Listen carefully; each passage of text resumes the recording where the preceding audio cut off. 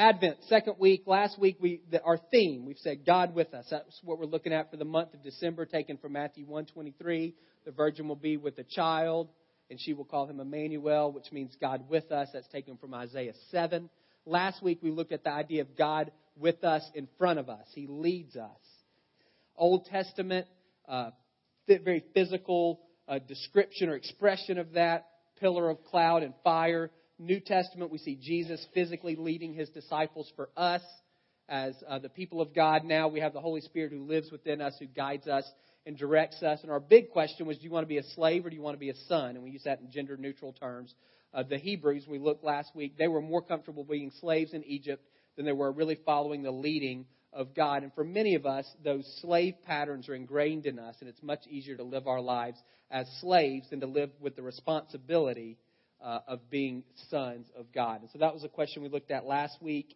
This week, we're going to look at the idea of God being with us, behind us, to protect us. That's what he does. He protects us.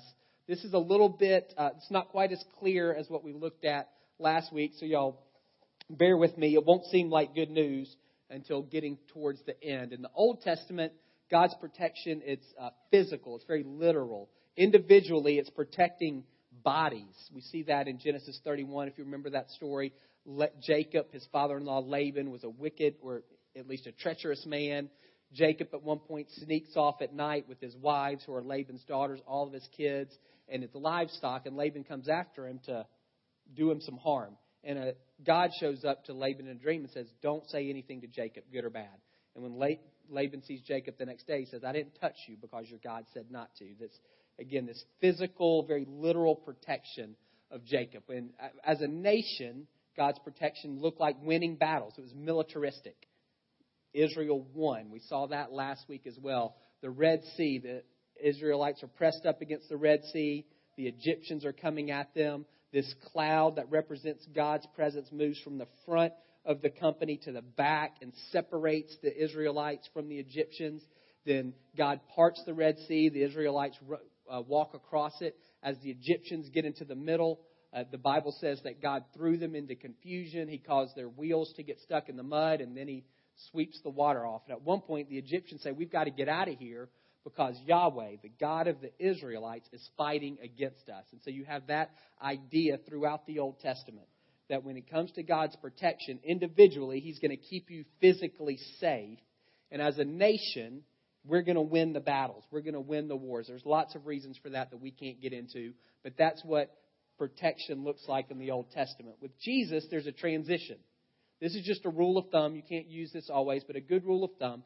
Things that you see physically in the Old Testament oftentimes become spiritual realities in the New Testament. So you can just take the people of God in the Old Testament. What God is doing is he's literally forming a nation. And the nation, there's a political structure there. There winds up being a king. There's literal dirt on the ground that he's given them. Here is your country. Here is your territory. In the New Testament, God is still forming a people. But we're not a political entity. We don't have a king. We don't have a military. We don't have dirt that he's given us. We're still the people of God. But what binds us to each other is not ethnicity or geography. It's our relationship with Jesus. So you see what looks physical in the Old Testament, same reality spiritual in the New. So one of the reasons Jesus had such a hard time during his public ministry is because people were looking for very literal fulfillments of these messianic predictions and prophecies. Jesus fulfilled all of them, just not in the way that they were looking for. For instance, they were looking for a king like David. David was the best they ever had. And they said, we want somebody like that. And according to the Old Testament, we're going to get a son of David. God is going to send us the Messiah, the son of David. And so we're looking for someone like him, a king who can lead us in military victory over this oppressive Roman government, a king who can establish Israel once again on this dirt that God has given us as a nation. That's what we understand the Messiah to be. Jesus wasn't that. And so he absolutely took care of oppression, but not in the way they were looking for. He did win a victory, but not the one that they were looking for. And so they missed him completely. Again, you see this transition, not all the time, but this rule of thumb, physical in the Old Testament, spiritual in the New. And so with Jesus, when it comes to protection, we have to look at it in a little bit of a different light. This is Matthew 10. This is the first ever short-term mission trip. And as we read this and you're thinking about short-term missions, don't let this dissuade you from saying yes or sending your children. I'm sending you out like sheep among wolves. Therefore be as shrewd as snakes, as innocent as doves. Be on your guard. You'll be handed over to the local councils and you'll be flogged in the synagogues. On my account, you'll be brought before governors and kings as witnesses to them and to the Gentiles.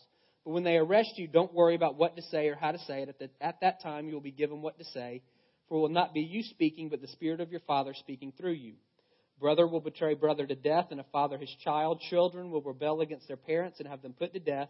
You will be hated by everyone because of me, but the one who stands firm to the end will be saved.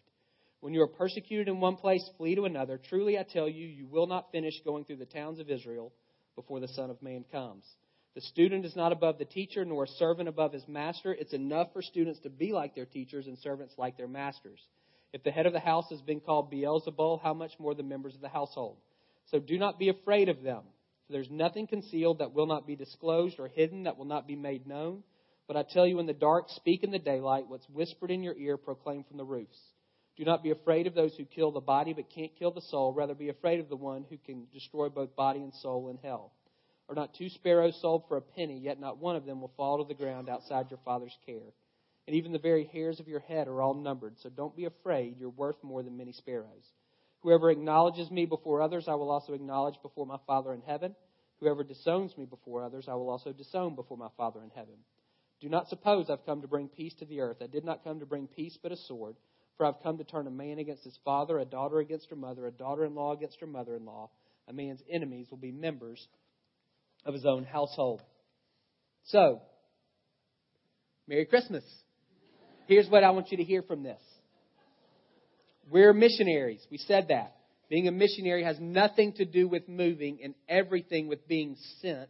And if you are a follower of Jesus, then you have been sent. Very, very few of us will be sent overseas long term. Most of us, vast majority, will be sent to places locally. You'll be sent to the place where you live, where you work, the areas that are dear to your heart. You are commissioned and sent as a follower of Jesus to be a missionary in those places. That is to be an ambassador for the King. For God to work through you to establish His kingdom, His rule and reign in all of these places where you're walking and living and doing your life. So as people who are sent, what does it look like for us to say, God comes behind me to protect me? When we read this, it doesn't necessarily sound a whole lot like protection. The first thing we notice very quickly is Jesus sends them into danger, and He makes no bones about it. He's very clear. Here's what you're getting into. Sheep among wolves. Sheep don't normally fare well among wolves. Wolves usually win. And He's saying to them, that's how you're going out. And then what else does He say? You're going to be handed over, flogged, arrested, betrayed to death, hated by everyone, and persecuted. If that's what it means to be protected, then you wonder, what does it look like to be exposed? That's the deal. And Jesus wants them to know on the front end, and I want you to know, because He wants you to know. This is what it looks like. It's not an option for us. If you're a believer, if you're a follower of Jesus, then you are sent. And if you are sent, then you're sent as sheep among wolves. And this very well could happen to you. That's part of the deal. It's what we talked about earlier. There's actually a war going on. We have an enemy who prowls around like a lion looking for people to steal and kill and destroy. He does not like it when the kingdom of God advances because there's only so much territory. In every territory God takes, the enemy loses. It's just the way it is. And He doesn't give up without a fight. He's been defeated by the death and the resurrection of Jesus, but He didn't pack up and go home. He's continuing to fight tooth and nail for anything and anyone He can hang on to. And so the kingdom of God is advancing, but there's a clash. It's not like Battle of the Titans. It's like a baseball bat and a fly. But there is a clash. There is a war going on. And Jesus says, I'm sending you out into that battlefield. And you've got to know when you're in a war, there are casualties. And it very well could be you. The second thing you see, though, is even though He's very clear on sending them into danger, He says, don't worry about it. Don't sweat it. How many times does He say in this passage, don't be afraid or don't worry? Don't worry when you're arrested. The Holy Spirit's going to give you the words to say. If I was in jail about to be on trial, I would be very concerned about what I would say. I'd be wondering, are they going to try to trip me up? Are they going to trap me? Are they going to use what I say against me? Am I going to make you look bad, God? And he says, don't worry about it. The Holy Spirit's going to give you the words. Don't worry when people betray you even to death. Stand firm in the end and you'll be saved. Don't be afraid. Whatever, it's all going to come to the light. God's going to bring every situation to light and He's going to deal with it. Don't be afraid. All they can do is hurt your body. And we're going, yes. And He's saying, don't worry about it. They can't touch your soul. Don't worry about it. The hairs of your head are numbered. Every one of them. Don't worry. Don't be afraid. You're worth more than sparrows. Don't worry. Don't be afraid. Don't sweat it. I'm sending you out as lambs among wolves. All of this physical distress is on the table for you. And I don't want you to sweat any of it. Why? Because I'm with you in the middle of all of those things. When I think about those two ideas, this idea that God is sending us out into danger, and this idea that He says, don't worry about it. A couple of things jump to mind. First, this idea we're in a war. We've talked about that. The key verse, a student is not above his teacher, nor a servant above his master. So for me, as someone who's sent out, I just need to recognize however they treated Jesus, I can't expect them to treat me any better. And if you look particularly at the last week of His life, He wasn't treated very well. And I just have to know He's the one I'm following. And if that's what they did to Him, then how in the world can I expect them to do any better to me? That's what we're saying yes to. When you say yes to Jesus, you're saying yes to being His apprentice, saying yes to being His disciple, saying yes to being His student, if you like that word better. And just know that the master, the teacher, however they treated Him is how they're going to treat you. When I look at this idea about it's okay, don't sweat it, the verse that comes to mind is he who stands firm to the end will be saved. I think what's going on here is Jesus is beginning to make a distinction between our physical safety, protecting us physically, and something that's going on internally. Don't worry about the one who can destroy the body. Worry about the one who can destroy the body and the soul. It's interesting. He says to His 12 disciples in Luke 21, He says, not a hair on your head will be harmed. That's what He says in Luke 21. It's very similar to here. Every hair on your head is numbered. Here's what happens to the 12 disciples. Let's see that slide. You might have to go back one. I jumped out of order. John, one of his favorites, exiled on the island of Patmos. Crucified, Philip, Andrew, Peter, another favorite, Thaddeus, Bartholomew, and Simon. Beheaded, James. Chopped with an axe, Matthew. Stoned and then clubbed, James. And speared, Thomas. So, not a hair on your head is going to be touched. And you look at that. I don't see how both of those things can be true on the surface. But something else is going on there. John 17, when Jesus is praying for His disciples, this is one of His final prayers. He says to His Father, protect them by the power of your name, so that they may be one as we are one. While I was with them, I protected them and kept them safe. None has been lost except the one doomed to destruction. That's Judas. So that Scripture would be fulfilled. So either the Father just said to Jesus, you know what?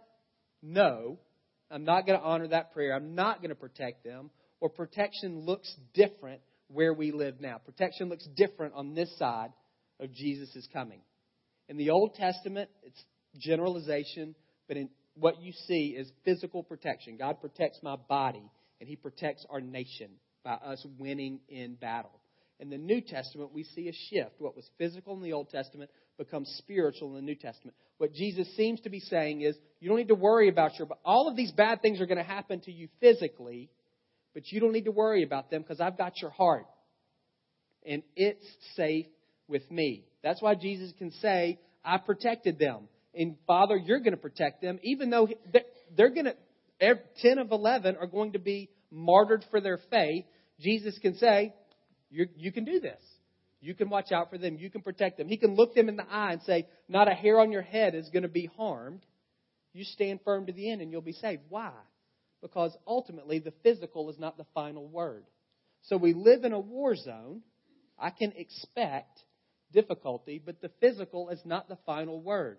We've said before, we've kind of used that little analogy.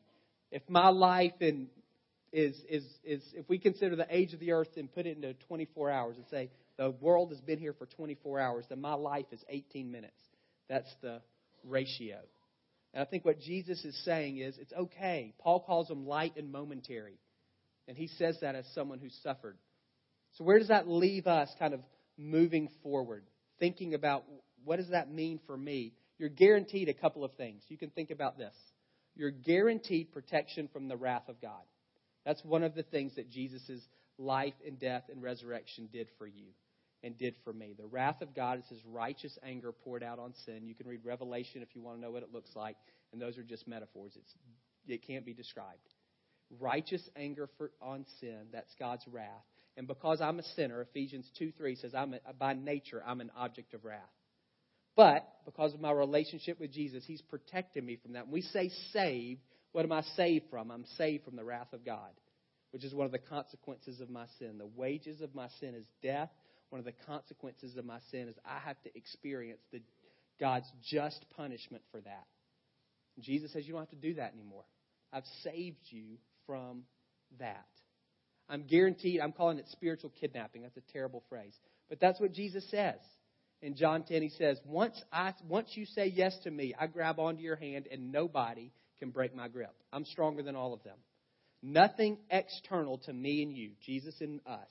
Nothing external can separate us. Paul says in Romans 8 and 39, nothing can separate you from the love of God. Angels can't, demons can't, present can't, past, future, doesn't matter. Even death can't separate you. His grip is so strong that nothing can pull you free. Think about that. Of all the bullies in the universe, none of them are strong enough to separate you from God. And so what Jesus can say is, I've got your back. I'm saving you from the wrath of God. You don't have to experience that disconnect. You don't have to pay for your sin.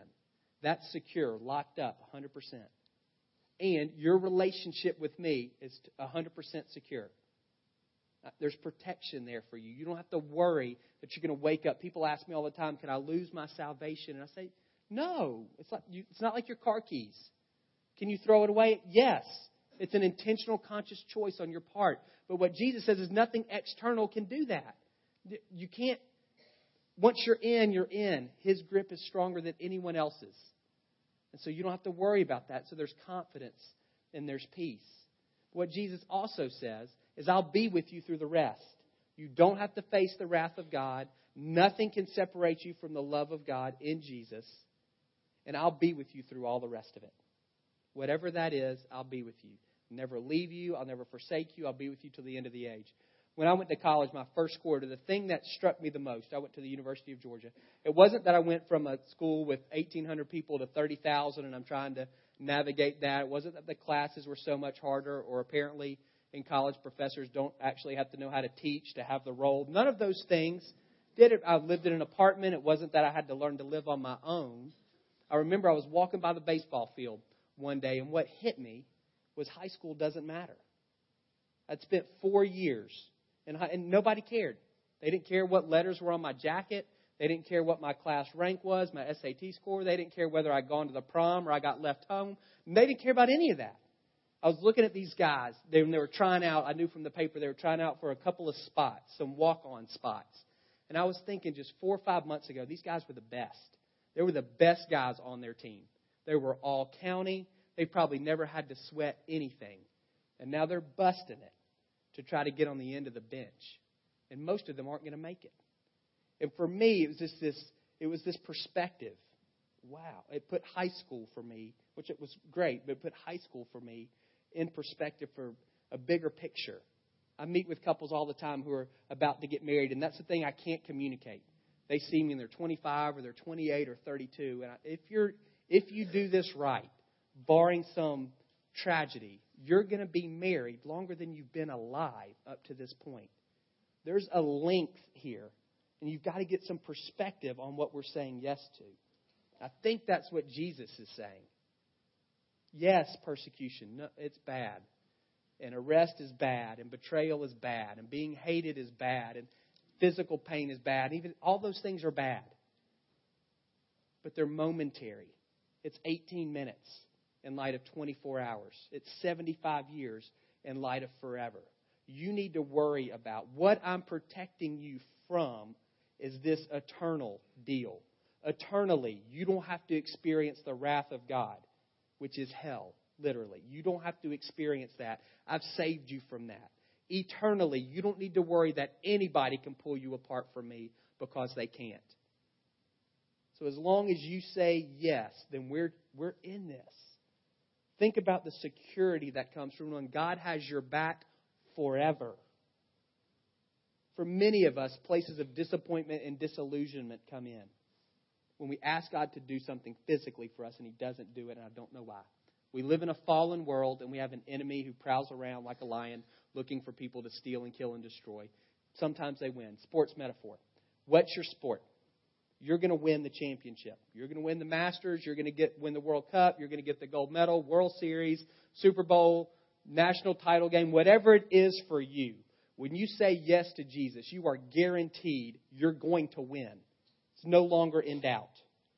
We continue to play out the regular season, and we will lose some games. It's reality. Nobody's undefeated. Nobody's got a perfect record. We will lose some games. Why? I don't know. It's just where we live. We live in a fallen world, and we have a vicious enemy, and sometimes he gets the upper hand. But that doesn't affect the fact that you're going to win the Super Bowl. It's already locked up. There's nothing that can be done external to you and Jesus that's going to cause you to lose. That's what he's saying here. I've got your soul. I've got your heart.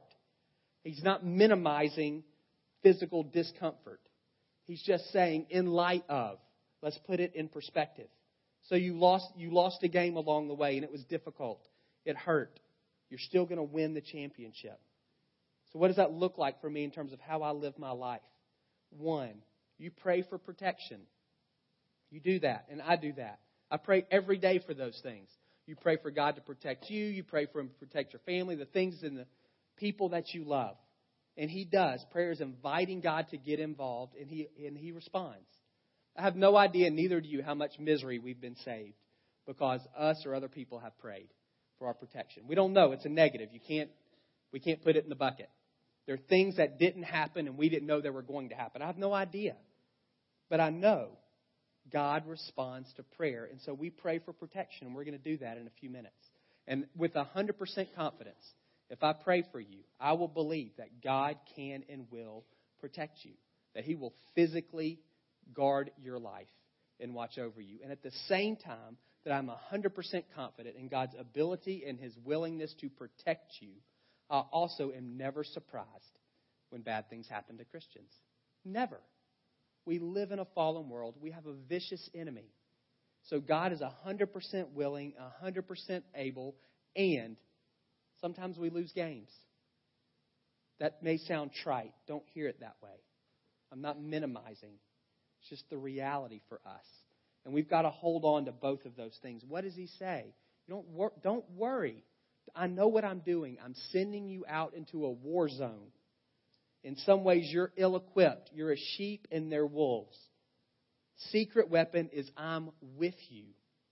Super secret weapon is nothing can separate you from me. And so, yes, pray. God, protect. Here's some Psalms up there that you can read if you want to. What does it look like biblically to pray prayers of protection? Those are some great ones up there on the screen.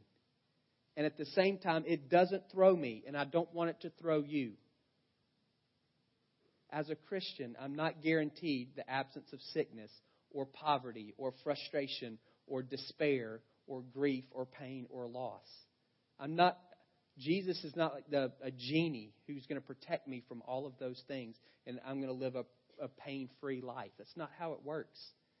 He sends me into a war zone. Says, you've got a job to do. Now do it. And I'm with you the whole time. If you get arrested, don't sweat it. I'm with you. When you're betrayed, don't sweat it. I'm with you. When you're hated, don't sweat it. I'm with you. When they're killing you, don't sweat it. I'm with you. And I see it all. Even if it's done in the dark, I see it. And it's all going to come to light and I'll make it right. And don't ever think that when those things happen, it's because I don't care. I know every single hair on your head, and I keep up with them when you lose them. I know you're worth more than sparrows, and I know when the sparrows die. Don't you ever think for a second that when you don't feel protected physically, it means that I didn't care, or that I wasn't aware, or that I was asleep on the job. It's not that at all. We're in a war. And I didn't come to bring the kind of peace that you're thinking of. It's not just the absence of conflict. The kind of peace that I'm bringing as the Prince of Peace is the presence of wholeness in all of life. And there's an enemy who is hell-bent, literally, on keeping that from happening. Peace will come.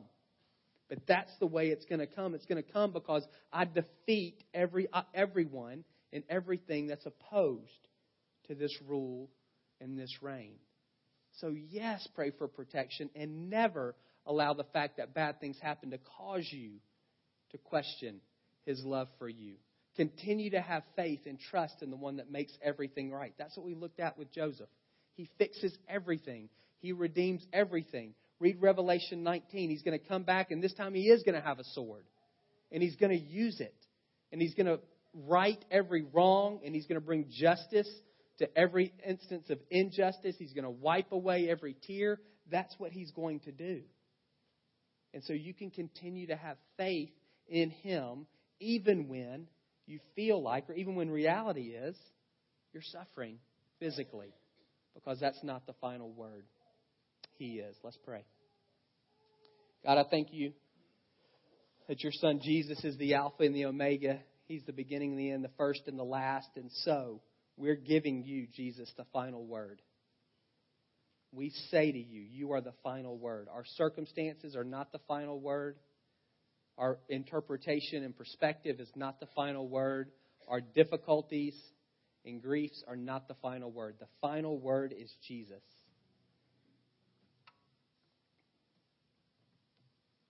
And Jesus means God saves. And You do that. The final word is Emmanuel. God is with us, and You do have our backs. And so my prayer for every man and woman in this room is, first, are there places where we're exposed and we don't know it? Or we know it and we're playing with fire? Would You bring conviction? I played football for 1 year in the 8th grade. I didn't like it. The thing I didn't like the most was when you put on a helmet, you couldn't see to the side. There's no peripheral vision at all. For some of you, you're playing with a helmet on. You can't see. You need to ask the Lord, be sensitive. God, are there any places where I'm exposed? Any things that I can't see? Where I'm ripe for the picking?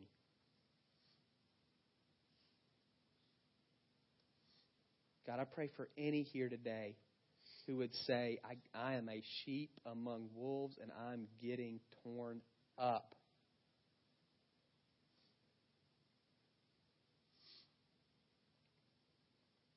Would You restore them today? Would You make Yourself known to them? Would they know Your nearness and that You're not asleep at the wheel and that You're not mad at them and punishing them? God, would You step in and would You comfort them by Your presence and change their circumstances?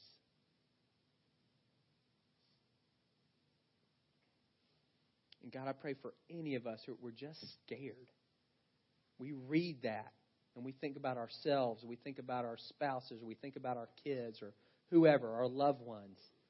And we say, if that's the thing, I'm keeping everybody close. There's no sending out.